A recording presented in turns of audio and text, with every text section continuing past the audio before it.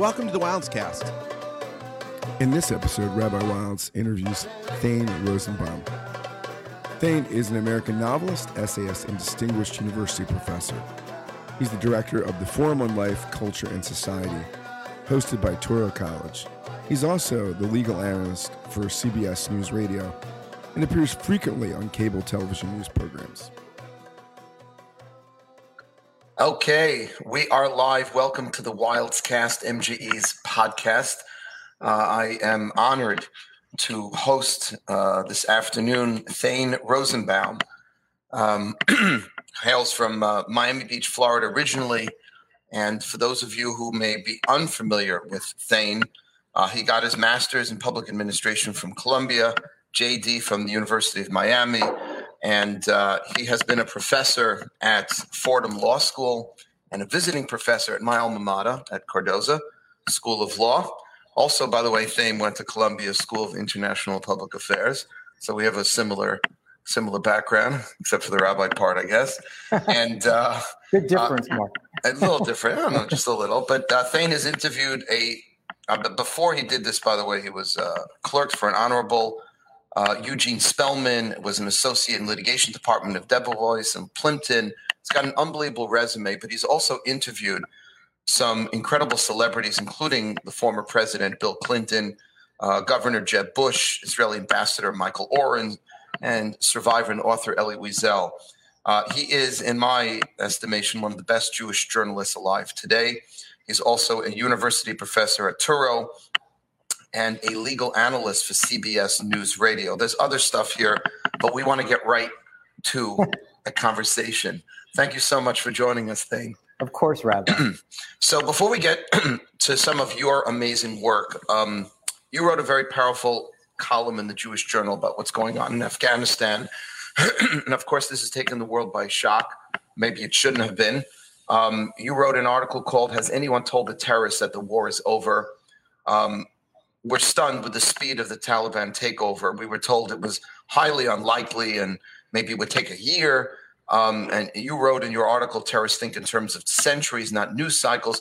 Can you elaborate on this and tell us a little what you think the impact is on the world, the United States, and I'm also curious about Israel. Well, let me back up. Well, first of all, thank you for inviting me on your program. Everybody talks about this program, so I wanted to be on it as well. So, Thank you so much. Thank you. Well, since I can back into that by discussing just starting with Israel, which is that this is exactly what the Palestinians think. They have a Taliban view of the world, which is that, the Westerners, people from, United States, we always say, why would you want to live in refugee camps for the rest of your life and your children or grandchildren? And they're saying, what's wrong with you American Jews that you can't, one generation, 2 generations? How about 100 generations? We don't care. We'll have, my great-great-great-great-great-grandchildren could live and sit on this box and have a keychain of a house that they'll never get back in Jaffa. And I don't care. Mm-hmm. Mm-hmm. And it means nothing to me. We don't need them. I don't want my family to win Nobel Prizes. I don't have any interest in a state. I just don't want there to be a Jewish state. Mm-hmm. And I will wait until this Jewish state comes to an end, because eventually it will. Now, I know this sounds insane, and the problem is that there's a politically incorrect expression on this. You know what it means? Israelis eventually had to adopt, "We can't let the Arabs out crazy us." Great line. We can't get their insanity to beat us, because they're willing to do this. They're willing to sacrifice their generations. And so, the Taliban simply believed, as Hamas believes, as Fatah believes, that it doesn't matter how long it takes. We're not in a hurry. Our world, our religion is about the afterlife, and it doesn't make a difference what happens here. And we'll wait. Wow. We'll wait. And so I think that's the answer to the Taliban. They look at 20 years, and they know the United States can't take it. And the Taliban says we can go 200 years just like this.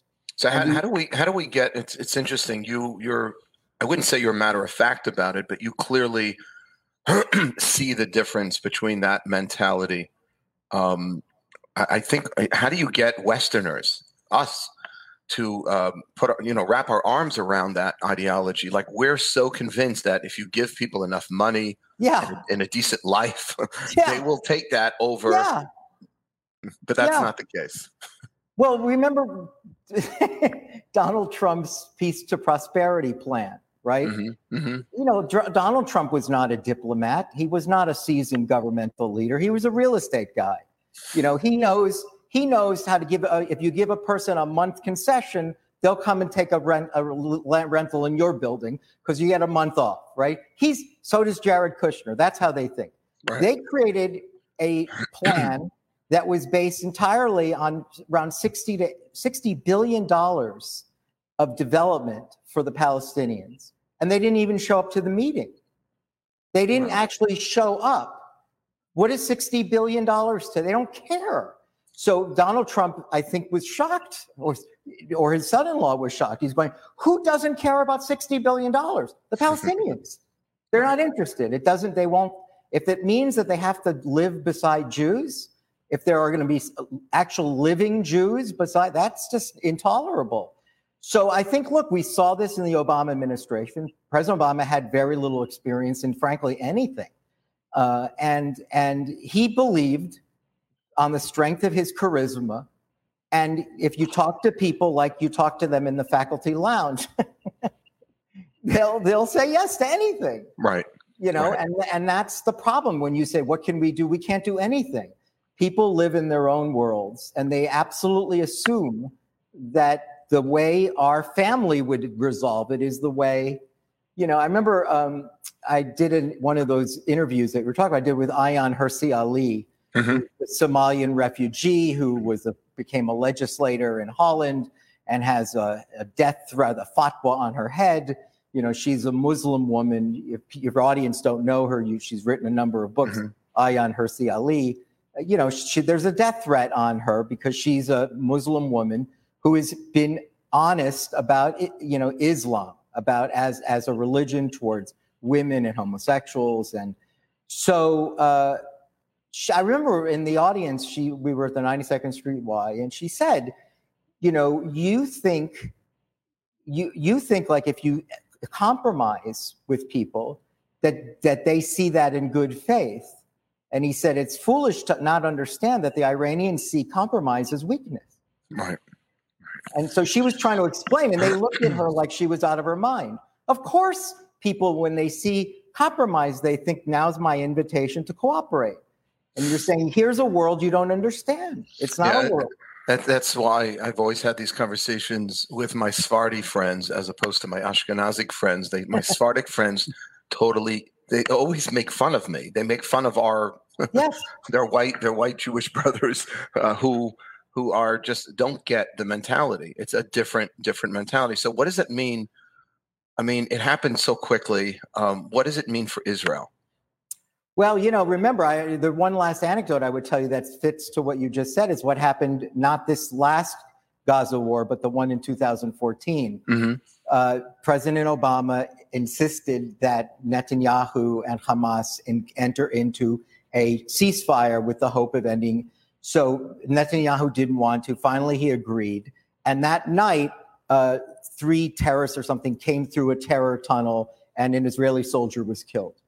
And I'll never forget what Netanyahu said. He said, never again will I let someone who doesn't know anything about this region tell me what to do, because what would happen is if it's a ceasefire, it's in good faith. Who would break a ceasefire? Well, you know, Hamas would. You wouldn't even think twice about it. They would think it's foolish that you would believe that I would accept the ceasefire. So, look, the problem is that Israel, to its credit, recognizes, as they should, if your kids don't fight in the IDF, shut up. I have to tell you, I so appreciate that sentiment. Shut the hell up. Yeah. Really, who the hell are you talking to me? Right. You live in Aventura, the biggest, you've never traveled, you've never go anywhere other than to the Aventura Mall. Yeah, this is what you do. Yeah. You've never traveled anywhere. You don't read any books. The only thing you know how to do is renovate a kitchen. and you've got an opinion about what we should do here. I mean, you can have an opinion. You can share what you want. No, I don't think you should have an opinion. I really don't. I feel very strongly. It's called respect. Just respect. You don't know what you're talking about. You know, we have this idea that, everyone, no, I actually don't agree with that. I think you earn an opinion. Well, look, you can have a conversation with other people in Aventura about what's going on, but your opinion doesn't count if you don't live there, fight in the army, serve in the, and get the vote, in or out. Yeah.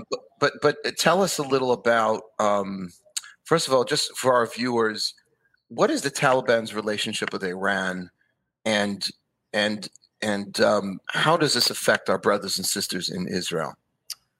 Well, as we know, the takeover specifically. Well, as we know, Iran is the chief sponsor of terrorism around the world. It's not, yes, the nuclear weapons is a problem, but what I have always said, it's their promiscuous foreign policy. It's the mischief that they make. Just look in the region: Yemen, Syria, Hezbollah, and Lebanon, militias in Iraq.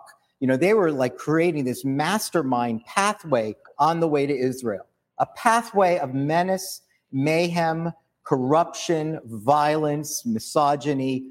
It's just a disaster. And this is the thing. Of course, President Obama couldn't envision this. He couldn't envision anything other than, wouldn't it be nice to make a deal with the mullahs? Right? I mean, wouldn't it be amazing if I could make any deal with the mullahs? It doesn't make a difference what it says. So the answer is, anytime terrorists have been emboldened anywhere, but certainly in the North Africa, Persian Gulf, in the Middle East, Iran is there. Yeah. Even if they're not Shiites. As much as they have problems with Sunnis, they don't say we're going to blow a Sunni country off the map. Right. Even though the Sunni countries are a little nervous about them, which which helped inspire the Abrahamic Accords. No question. But you're saying, to continue to marginalize and isolate Israel, they'll work with anyone. Yeah. That's a good way of putting it. To them, this is a victory. They would see the Afghans as a secular government, even though it's not. They would regard it as too friendly to the West, too beholden to the United States, too capable of caving in like the other Abrahamic countries did. The Taliban won't. The Taliban, again, like everything, the Muslim Brotherhood is the mothership of everything. People don't realize how, this is what people talk about. What is Hamas? Hamas is the Muslim Brotherhood. Yeah. Right. And so it's the mothership for everything. It's the creation of political Islam. It's where Islam became its own politics. Some of that has to do with Muhammad himself as a prophet, who was both a general and a prophet. We don't have that in Judaism. Christianity doesn't have that. Islam is unique in that way. But I do think that, the instability now in Afghanistan is not good for Israel. It's not good for the United States, but it's certainly not good for Israel, because it just creates, remember, the airfield alone, Bagram, was gold. Why would anyone give them back that? It was gold. That's where when we assassinated Osama bin Laden, where we started? Bagram. We didn't fly out of Washington, D.C., right? We did it right there. And instead we left, and we left them all this equipment that they now have, weaponry that we those pictures are so disturbing. Yeah. Do you, I know you don't have a crystal ball, but what do you think is going to happen? What in your mind, what needs to happen? Look, sorry, go ahead. No, please. Look, I'm always an outlier in everything I say. So your audience should be prepared. I have no interest. I have no interest in saying what everyone else says. No, I'm interested. That's why we're interviewing. I'm interested in hearing what you have to say. Look, I'm old school. I think the United States needs to stand for stuff, right? That if I do think the United States, what's the point of being a superpower unless you're going to stand up for humanitarian purposes. Yeah. Yeah. If I remember I was one of the few people that said Saddam Hussein needed to be killed whether he had nuclear weapons or not. Right. Well, and I remember giving speeches at the time, and I said he killed, I forgot, was it 10,000 or 30,000 Kurds? And this is what I said. I remember this because people looked at me like I was insane. He says, and I think the number was 250 women were beheaded because their Iraqi husbands accused them of infidelity. And I said, where are the feminists here? I want to know where are the feminists on this? 250 women lost their heads. They weren't even stoned. They were beheaded. This guy needed to be taken out, and it was our job to do it. I could care less. It's interesting that unless you can make a case that there were weapons of mass destruction, everybody thinks it was an immoral war. Of course. Because weapons of mass destruction then demonstrate a need to send troops. You're saying on the purely moral front, of course, the United States as a superpower has a responsibility to take out bad people, even if those bad people are not killing our own, but they're beheading their own. Otherwise, there's no virtue, right? There's no virtue. It's an act of self-preservation. It's simply saying we're worried about your nuclear weapons. We don't trust you, nor should we. But I think that you don't need that. There was enough reasons. Look, we've allowed all kinds of, it took 6 years to arrest warrant on Bashir for his genocide in Darfur, right? We let mass murderers off the hook all the time. And I've always felt like, if you're going to be the United States, you should be standing for something. And what do you say to those that that attitude is noble, but it will embroil us in endless conflicts throughout the world? We'll have a Vietnam after Vietnam. Yeah, I'm just playing devil's advocate. I know, I understand that. Look, the way we're headed, we are losing our superpower status anyway. So if you bring me back in a year, I'll say, well, you know what? Remember what I told you, Rabbi? We don't have that responsibility anymore. It's now China's business. Barack Obama made it very clear. He was opposed to American exceptionalism. I was very embarrassed that he used those words. Right. I remember when he said, I don't believe in American exceptionalism more than other countries believe in their exceptional. And then he mentioned Greece. And I thought, well, actually, the Greeks just defaulted on this is a bankrupt country. No, actually, I don't think the Greeks feel that there's Greek exceptionalism. What are you talking about? Right. We're not in the same position of Greece. But it's only because we're stronger, you're saying. Yeah. In other words, and with great power comes great responsibility. Yes. It's the Spider-Man theme. And even if it means, because this is the hard part, this is the rub, and this is what our generation, this current generation just doesn't have the stomach for, getting embroiled in foreign conflicts. But you feel that because America has this power, it has that responsibility, even if it means committing troops aboard, boots on the ground. You do it in a smart way, obviously. Well, let me just say in a smart way, I think, look, I did not serve in the American, I'm very honest about things like this. Again, I don't know if I'm entitled to an opinion here, okay? I did not serve in any military forces. I respect people that do. I have no access to intelligent briefings from the Pentagon. So let me just say, I'm not like the people from Aventura. I'm sorry, I'm beating up on them for no reason. I could pick we'll pick a mall in Los Angeles. Right. But I'm saying, I just want to say, I don't know, but my understanding is, and I said this yesterday on Sky News Arabia. On Sky News Arabia, I said, look, it seems to me that the Afghan security forces would still have control if we just kept our air support. If we just simply kept all our pilots and sent reconnaissance missions defending Afghan security forces with air power. This is what we did in Syria. Right? We didn't really have boots on the ground. We had planes in the air. Right. So it's not an all or nothing. It's not like we have to, you do it in a smart way. Just like when Israel has to defend herself, she tries as much as possible not to have to send in troops, use the Air Force and so on and so forth. But let me just go back to the one last. It's not just what I would say the principle of American virtue and what exceptionalism means, but I also think, the Arab countries, Arab people think in terms of centuries, not news cycles. And our country, we have the worst memory recall of any nation on earth. As far as we have no sense of anything.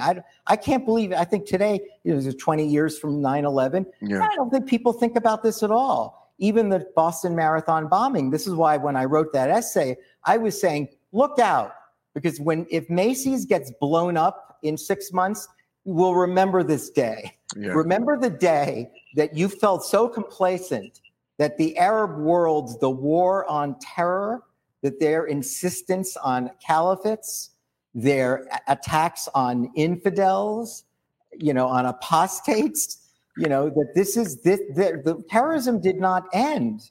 There was no declared winner. And I'm not confident that we are protecting ourselves, defending ourselves, in the way that's necessary. And yeah.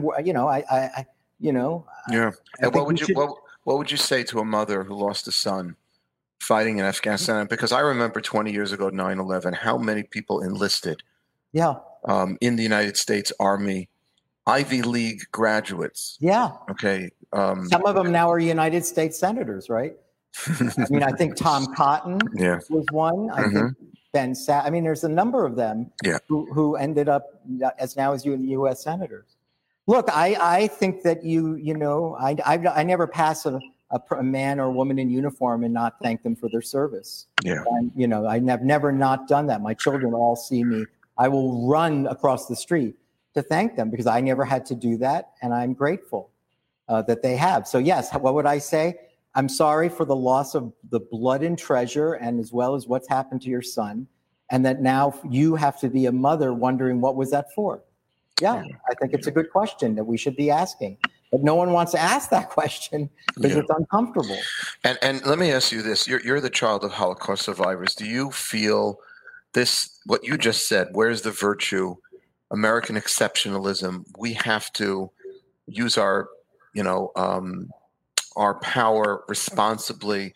We can't just, have a foreign policy that's based on simply national interest. Is this coming? Were you influenced by your own background, what your parents went through in the Shoah? I think so. It's a strange question. For me, it's a strange question because my parents never spoke about their Holocaust experiences. Mm-hmm. I started, writing novels that had sort of post-Holocaust themes, but they really were novels because my parents never spoke about. I learned more about them when they died. They died when I was young, and I learned more about them after they died from others who knew them. So I don't know. It's hard to know what has been driving me. I have been a human rights law professor now for nearly 35 years, and that's how I self-identify as. I'm not really a lawyer. I'm a human rights law professor. Right. But I would say that yes, I consider myself a liberal, not a progressive, a liberal. Mm-hmm. But also I have neoconservative tendencies when it comes to American patriotism and American exceptionalism. I'm not embarrassed of America's involvement in the world. I'm proud of it. Right. And I've always been proud of it. And I think of, again, and I wish yes, I'm aware that my parents, Franklin Roosevelt did not come to the aid of Holocaust survivors. So It's not like we should always think of America as doing the right things. They sometimes do the wrong things. But it's still far and away the best country in the world. and it's not even close, which is why it's, for me, personally painful. And I've written a lot about this. To me, when I see the Black Lives Matter movement and critical race theory and intersectionality, what I find most outrageous about it is this lack of respect and patriotism. So let's talk about that a little. And by the way, I forgot to tell all of our viewers that Thane has authored 9 books, some fiction, nonfiction. So which is pretty unbelievable. Where do you think this is? You mentioned 3: intersectionality, critical race theory, Black Lives Matter. Yeah. You mentioned that all 3 seem to have this lack of, I don't know if it's patriotism or lack of, what would you say is the common denominator in terms of their relationship with this great country, with America? White oppression. Mm-hmm. Right? White oppression is where the rubber meets the road for them, right? That if you're white, you probably are guilty. And if you're a person of color, you pretty much have automatic virtue. So you should be speaking and the white person should be listening. This is exactly what happened to the Jewish women who were co-founders of the Women's March. Remember after soon after? People don't remember. I love this anecdote. I've written about it. It's one of my favorite ones. It's very telling. There were 4 women who created the Women's March that coincided with the Trump inauguration. There was 2 Jewish women, and there was an African American and a Muslim. And after this successful march, they met again to decide what's our next move. What should we do next? How do we mobilize this movement? And the Jewish women were shocked to learn on that day that they were told to shut up. You're white, you're Jewish, your families were involved in the slave trade. You should be listening to us and stop talking. And the women left. Wow. The two women are no longer the founders. Now, again, I'm one of the few people that keeps reminding people of that anecdote. It's a great anecdote. It tells you what they're thinking, right? Wow. What's in their heart. It's right? an amazing thing because you just identified yourself as not a progressive, but a liberal. Oh, I am a liberal. Yeah. I mean, people are surprised when I'm a liberal. Look, to be liberal, Rabbi, is to be open. Right.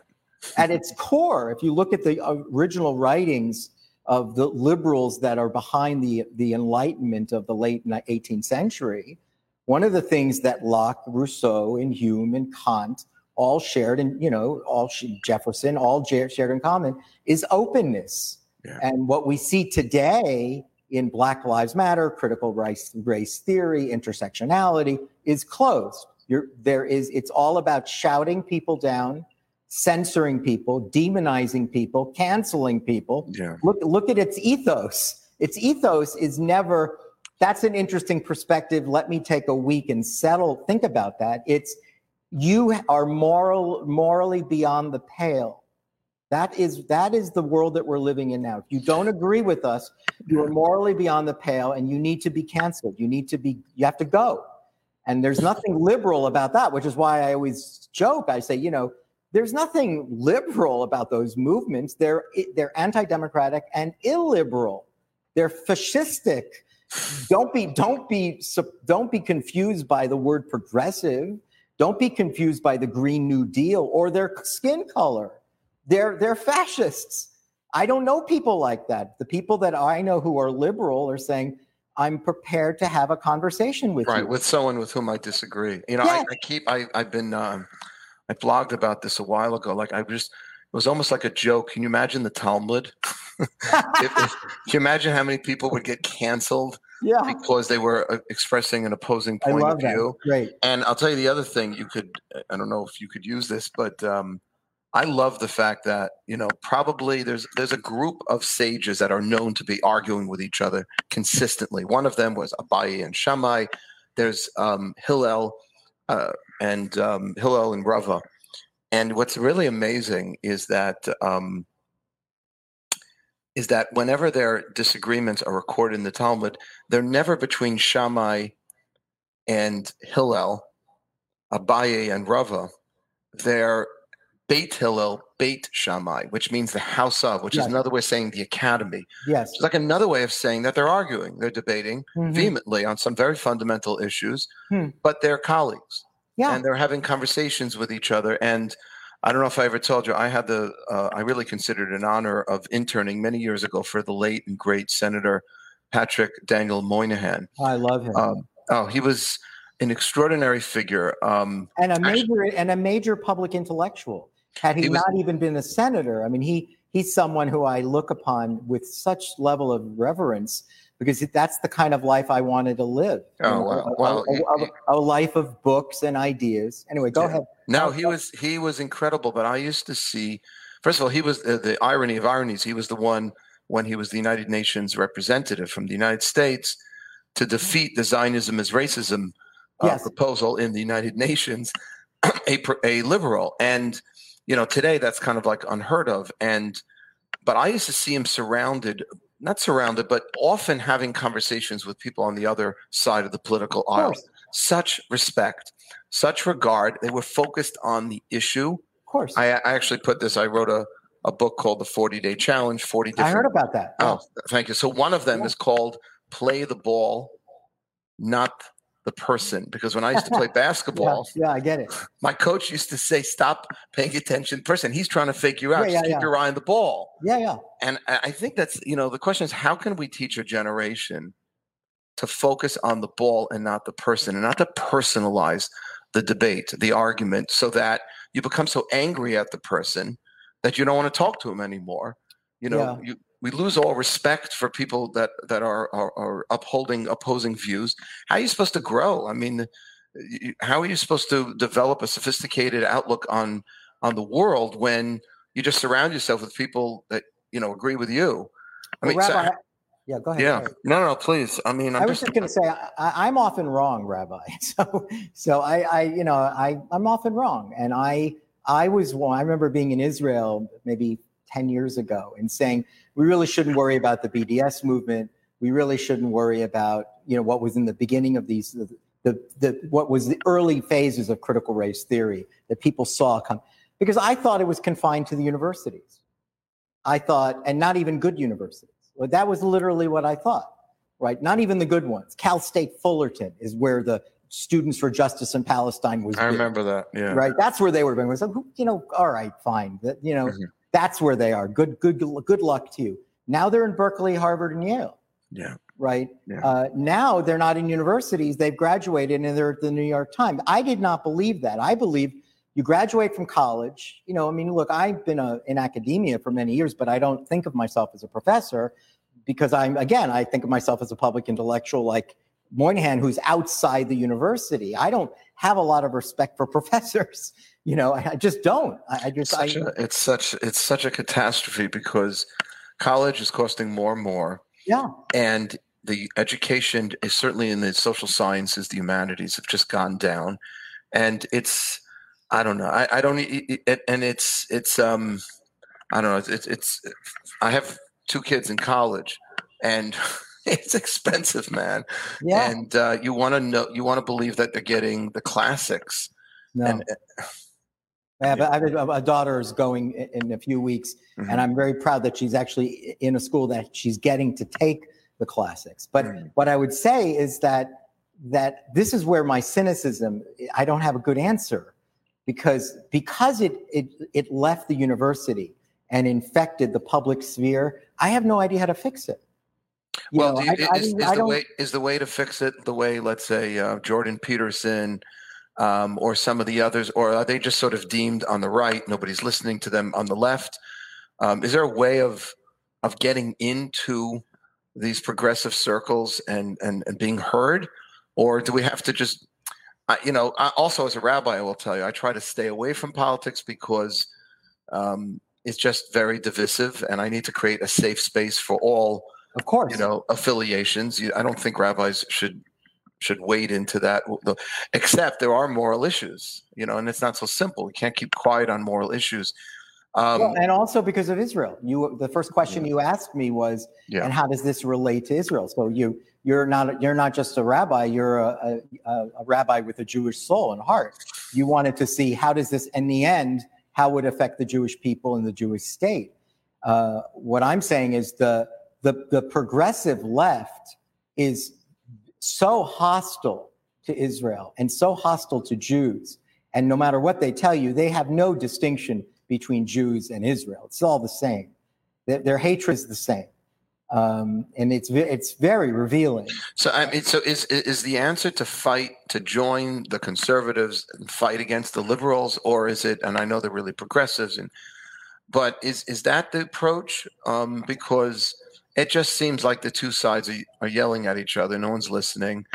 Is there a way of, I don't know, somehow from within? There is a way, but I don't know how. This is more your job than mine. And here's the way.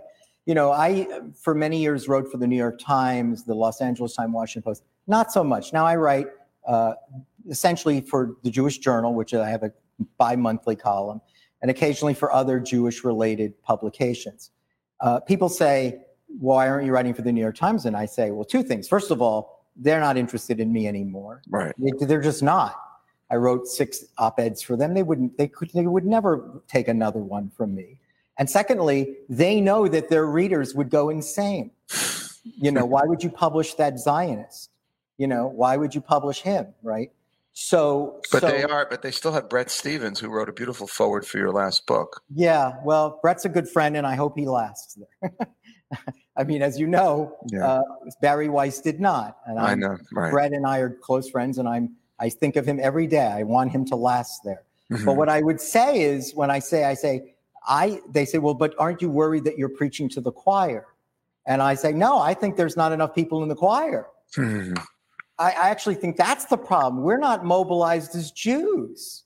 Most Jews are, if you ask them, they're ignorant of Israel, of politics. They don't really know anything.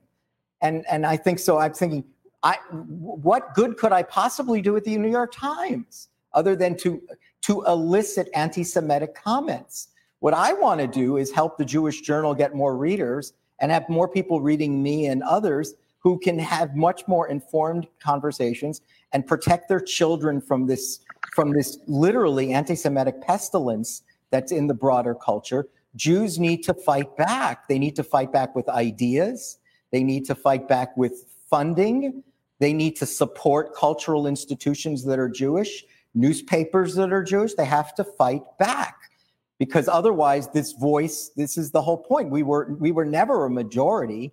We were a very vocal minority. Right. And we have to continue to do that. Instead, what you're seeing is something else. You're seeing, tentativeness, meekness. Yeah, because there's in my opinion, if I can just jump in, I heard Rabbi Jonathan Sachs of blessed memory.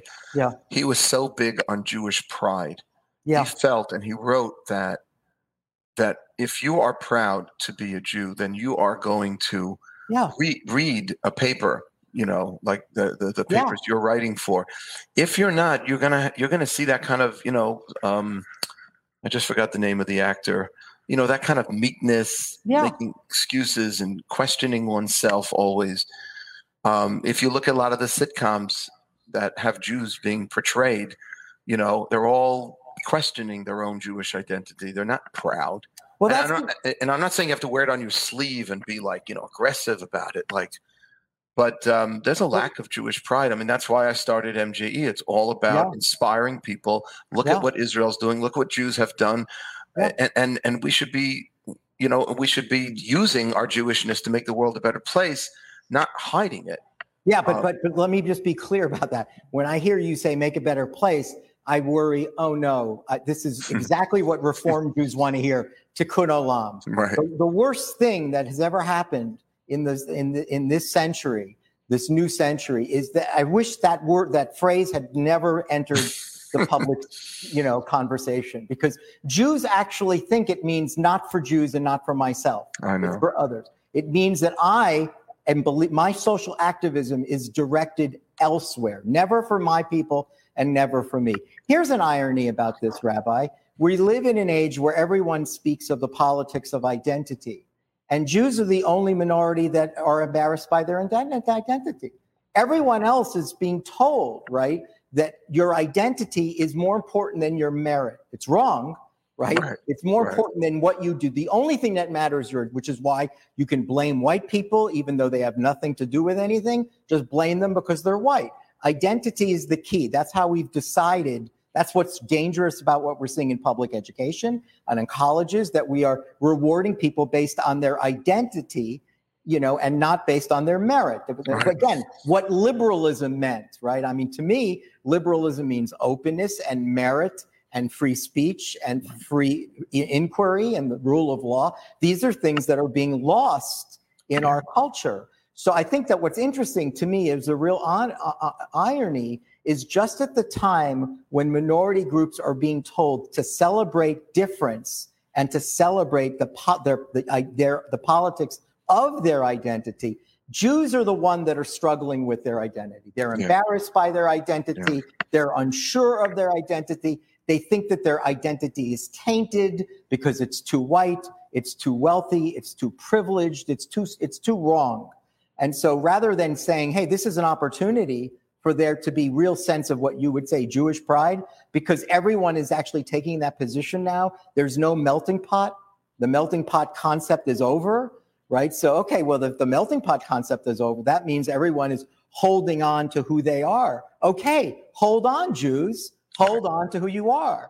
And we're losing that. We're losing it. And I think, and I really appreciate this sort of call to action here, because, just to identify the problem, we're losing it because how can you expect people who are raised with such a minimal Jewish education and a distorted, in my opinion, like Tikkun Olam is a great example. Tikkun Olam is part of a verse in the Torah, L'taken Olam b'malchut shakai. So, okay, I don't want to mention, because I don't like to say negative things about other denominations. I'm trying to keep it respectful, but, we just basically cut God out of the whole picture. Yeah. It's to perfect the world, to bring the world to a higher enlightened state before God, which is why we were supposed to be chosen to perfect this world.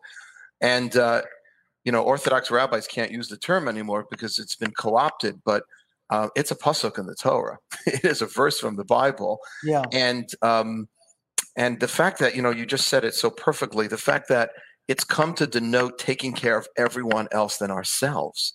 Literally, but ourselves. Like if you ask most people, that's what they would say, that it's the projection outward, nothing inward. There's nothing you need to care about yourself or your own people. There's nothing to repair there. Look, for 6 years, just to show you, I have my liberal bona fides are as good as anybody. For 6 years, I was the literary editor for Tikkun magazine. People are shocked when they hear that because there's nothing on the more left than Tikkun magazine. For 6 years, I was their literary editor. So I know a lot about this mentality, but I know that the word, even when I was there in the late 80s and mid 90s, that the word tikkun, right? It was so interesting at that time. What it meant to heal and repair was such a powerful word that it almost just took off. It took off, and it exploded. So you're right. It starts from the Torah, but it was completely co-opted. It's co-opted, To repair, to heal is such a powerful theme. And the answer to that, if you're going to use a powerful word like that, it can't be for Jews. It has to be for other people to show how virtuous you are. I call it moral narcissism. I love that. I'm writing that down. It is narcissism because it's not Judaism, and it's being masked as Judaism. I participated, this is at least 10 years ago, in a Jewish interdenominational conservative reform and Orthodox. And I was brought to Israel. We stayed at a beautiful hotel, and for 10 days we sat with each other. It was just me, one other Orthodox rabbi, and the rest were Reform, conservative, Reconstructionist. And it was really important for me to get a sense, and I really liked a lot of the people, but it was basically American progressive liberalism being masked as Judaism. And I was trying to explain that to my colleagues, that what you're saying is great, it's wonderful, but there's no basis in classical Judaism for this claim. Mm-hmm. Give me the verse, show me the passage in the Talmud, give me some biblical rabbinic source for this, and or just say there is no rabbinic biblical source. It's just what you grew up with, what you like, what your professors at university taught you, and you're a rabbi, so you're going to say it's in the name of Judaism.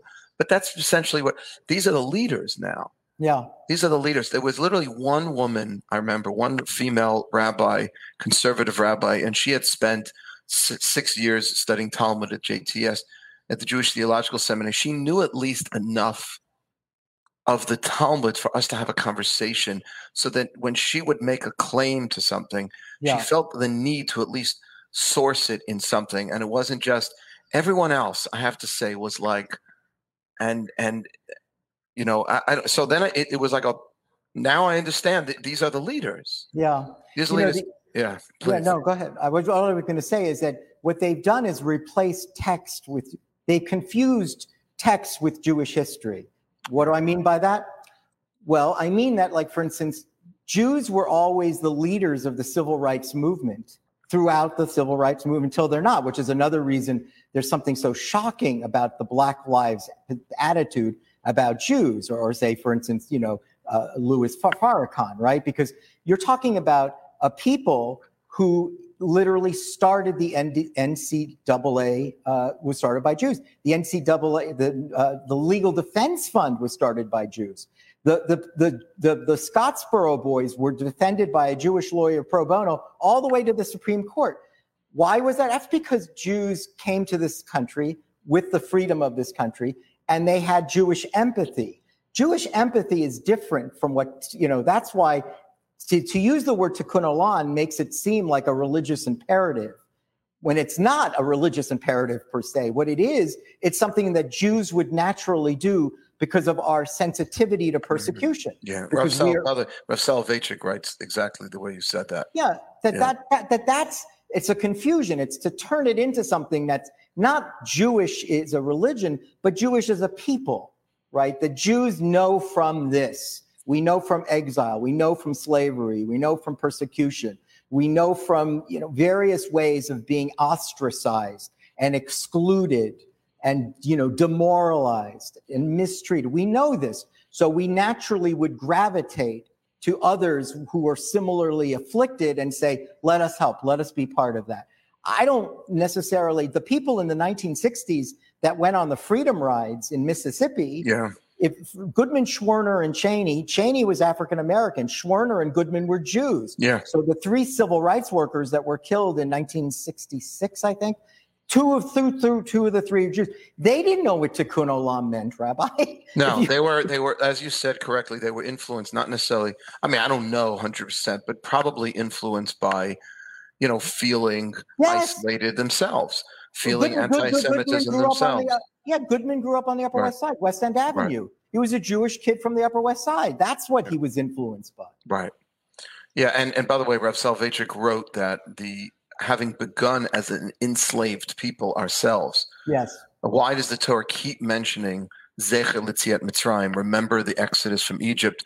We're obsessed with it, the Seder, and we have all these references during the year in our liturgy, because he believed that it developed a certain sensitivity and national consciousness for the oppression, for oppression, for people that are being oppressed and enslaved.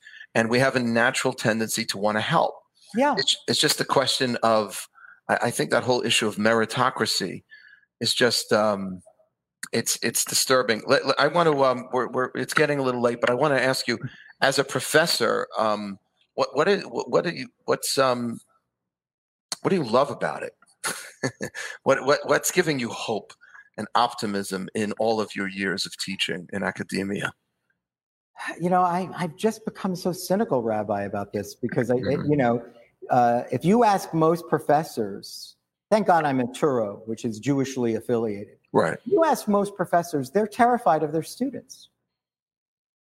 This is a terrible time to be a professor. They're terrified. They're terrified of anything that they say that would be considered politically incorrect or would require an apology. Their students are waiting for this. This is the conditions under which universities are being governed now. University presidents, everyone lives in fear of this movement. The New York Times capitulated to its own editors when it withdrew the op-ed from Tom Cotton. A United States senator had an opinion that was shared by nearly 70% of the entire country, and everyone on the staff that worked on that essay was either fired or reassigned, punished. Right? This is the paper of record. This is freedom of the press. Right. This is academic freedom. I can tell you, I was at you didn't mention where I came. I was at NYU, right? Yeah, it was nothing but misery for me, utter misery. Petitions to have me fired. Every essay that I wrote that was pro-Israel was a problem. Everything was a problem. Everything was. Well, I hope God blesses you with the strength and the fortitude to stay in academia, because what's the alternative if everyone like you leaves that world and it becomes completely saturated with I don't even know what to say, what the word is exactly, but Rabbi, the problem is the reason my situation was so horrendous is because the vast, and I'm not being critical, I'm just telling you a fact, the vast majority of Jewish professors keep their head down. Right. I know that. They say nothing. They would never write anything that I write. They would never say anything. Is it just self-preservation? They're going to lose their tenure? They're losing their tenure. They're also, I think that just life is too short. Life is too short to have to fight this thing out. Unless you become a Jordan Peterson. His career was pole vaulted. He became extraordinarily popular and successful because he stood up for his values. Yeah. I always used to tell the joke. It's a Brooklyn joke, I guess. The famous story of Pee Wee Reese when there was all the racism taught at baseball games at Jackie Robinson. And so this was, every game that Jackie Robinson came, he was, barraged by, racism, vocal racism. And there's this really famous photo of Pee Wee Reese, who was a Southerner.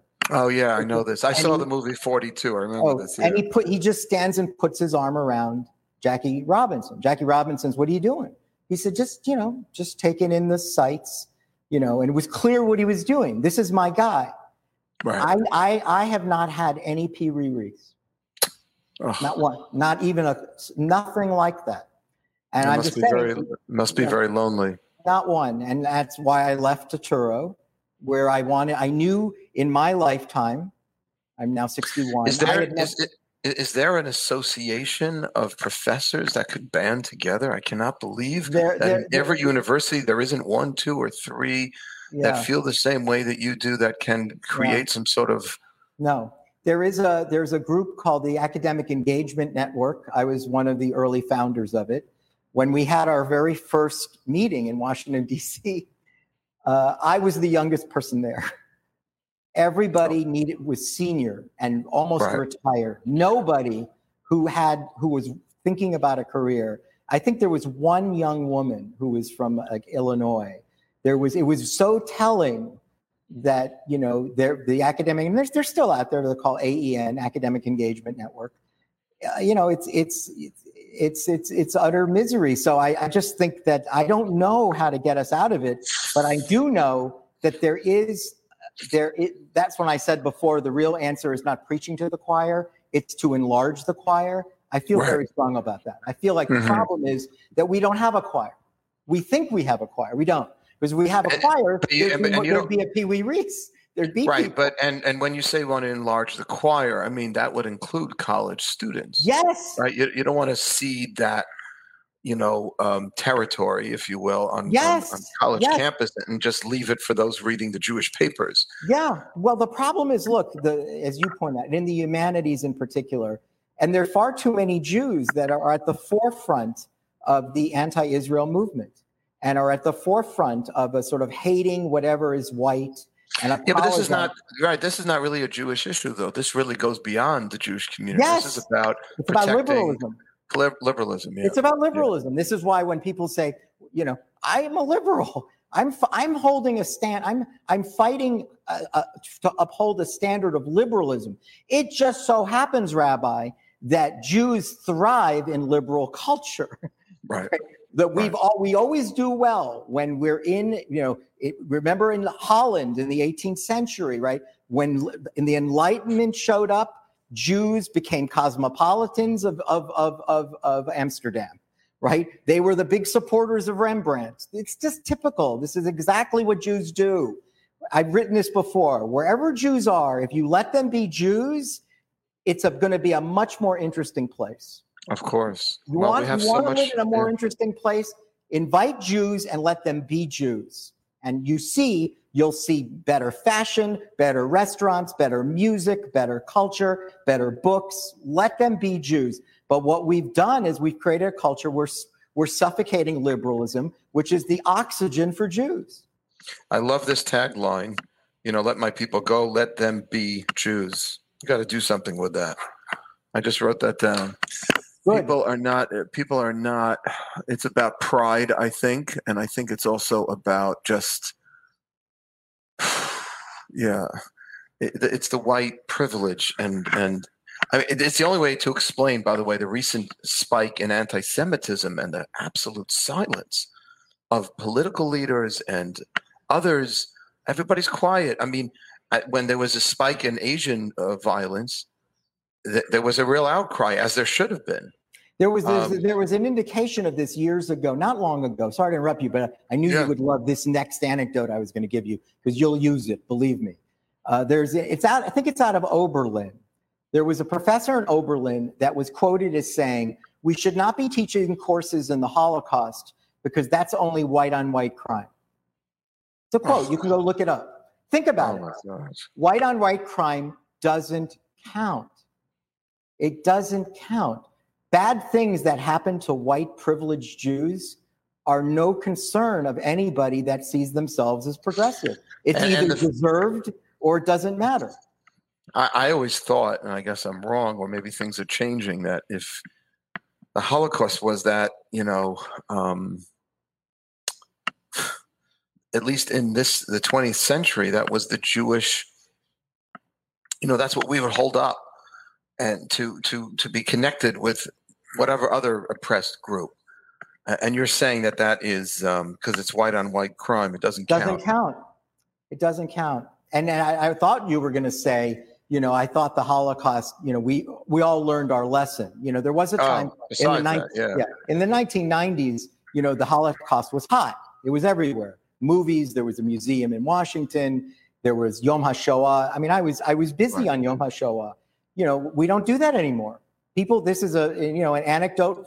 But what's interesting, though, I will tell you, this is anecdotal. I've been doing Yom HaShoah programming for 25 years already. Mm-hmm.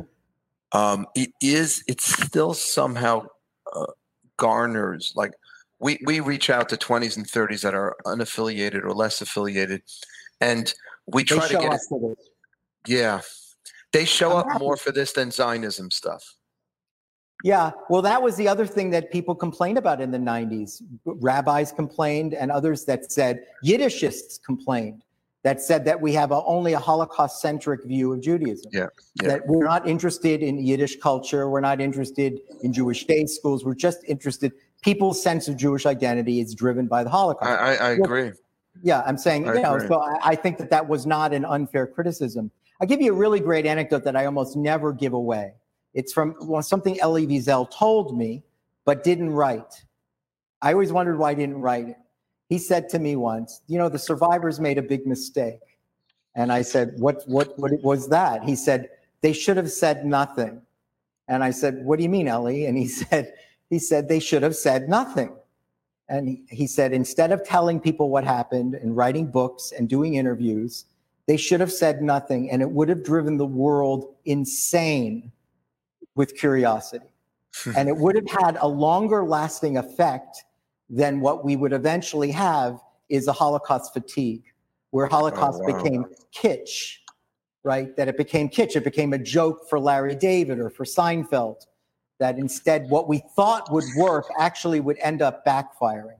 And you are seeing, emanations of that, right? Mm-hmm. Soccer games throughout Europe in which, desecrations of Anne Frank, hissing at soccer. This thing hissing means Hamas. Hissing is supposed to be the sound of gas. So I forgot which team. I think it's Ajax in Holland. They're considered the Jewish team, even though there's no Jews. It's because the team was started by Jews and they had a Jewish coach in the 1920s. But there's a great anecdote you could read about Ajax, that they had trouble wherever they go. The crowds were rowdier because it brought out anti-Semitism. Wow. And it brought out this hissing, and the hissing was supposed to be the sound of gas. Chilling. It's very chilling. That's a powerful line. He was a spokesperson for the show. For there's him. The paradox, right? He's saying we made a mistake, as if I made a mistake. I should have never written Night. The implications of what he's saying. He ended up writing 50 books. Not all were about the Holocaust, but he won a Nobel Prize, among other things, for Holocaust memory. Right? Yeah. He was the leading face of Holocaust memory. But he looked at this at one point in the late 90s and concluded, I don't know if this is a good thing. It may end up becoming kitsch. Unbelievable.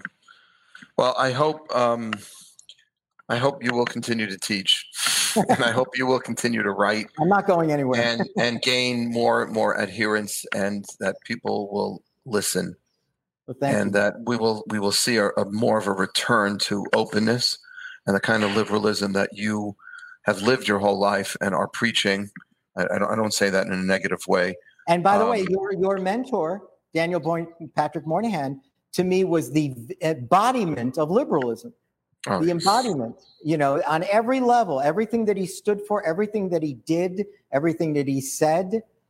Here's something. I don't know if you remember, in the 1960s, he and Nathan Glazer wrote books as sociologists that took a critical look at welfare and poverty programs. And people accused them. Nathan Glazer was Jewish. Moynihan, as you know, is Irish Catholic, right? This guy that ended up becoming the American ambassador to the United Nations and the United States Senator was accused of racism in the 1960s. Why? Because he was an open thinker, right? He was thinking openly about how can we deal with poverty. And he was opening up the conversation. You know who does that? Liberals. Yeah. They opened up the conversation. He was a great man. And please God, I'm just hoping, sort of the pendulum of cancel culture will swing back, but I don't think it's going to go back on its own. I think we need advocates like you to point out the problem, get people to see that we're not listening to each other. I think it's terribly unhealthy for young men and women. You have a situation where Democrats won't date a Republican. People just don't want to be in the same. So I stay away from it. This was actually probably the most political interview I've ever done. And thankfully, I had you to. I hope that was okay. No, it was excellent because I had you to converse with, so I appreciate it. And I want to thank you, Thane, for giving us of your time. I want to mention to everyone that if you would like to follow Thane, his articles have appeared in nearly every publication, also the Wall Street Journal. Your website is thanerosenbaum.com. And how else can people find out and read some of your books? Go to rosenbaum.com and read his columns in the Jewish Journal and any other publications they can read. Well, if you do a Google search, you'll find everything. So good. But thank you, Mark, and thank you. Yeah, 100%. I really enjoyed this conversation, and I think what you're doing is really, this is exactly what, in my mind, rabbis should do. Open up the pulpit. Give it more air. And bring people in a different way. And this is the outreach, especially to younger people, is not just a mitzvah, it's a moral imperative. And I really think your children should be proud of what you're doing. It's an extraordinary achievement because this is a moral imperative. I thank you, and I am optimistic. Maybe I have a self-selective group that comes to MGE, but I find my students very open-minded. They want to hear another perspective. I think people we just have to make it more acceptable, I think, for more and more people to do that. Thank you so much for coming on. Thank you, Rabbi. And we will continue to be in touch. Thank you so much. Have a great day. You too. We hope you enjoyed this episode of the Wildes Cast. Subscribe to our show on Spotify, Apple Podcasts, Google Play, or your favorite podcast app. If you haven't already, please leave us a review in the Apple Podcast Store. It only takes a minute, and when you do it, it helps others discover the show. Music from today's episode comes courtesy of Yosef Wildes. For more information about the Manhattan Jewish Experience, please visit our website at jewishexperience.org or follow us on Facebook, Twitter, and Instagram. Thanks again for joining us.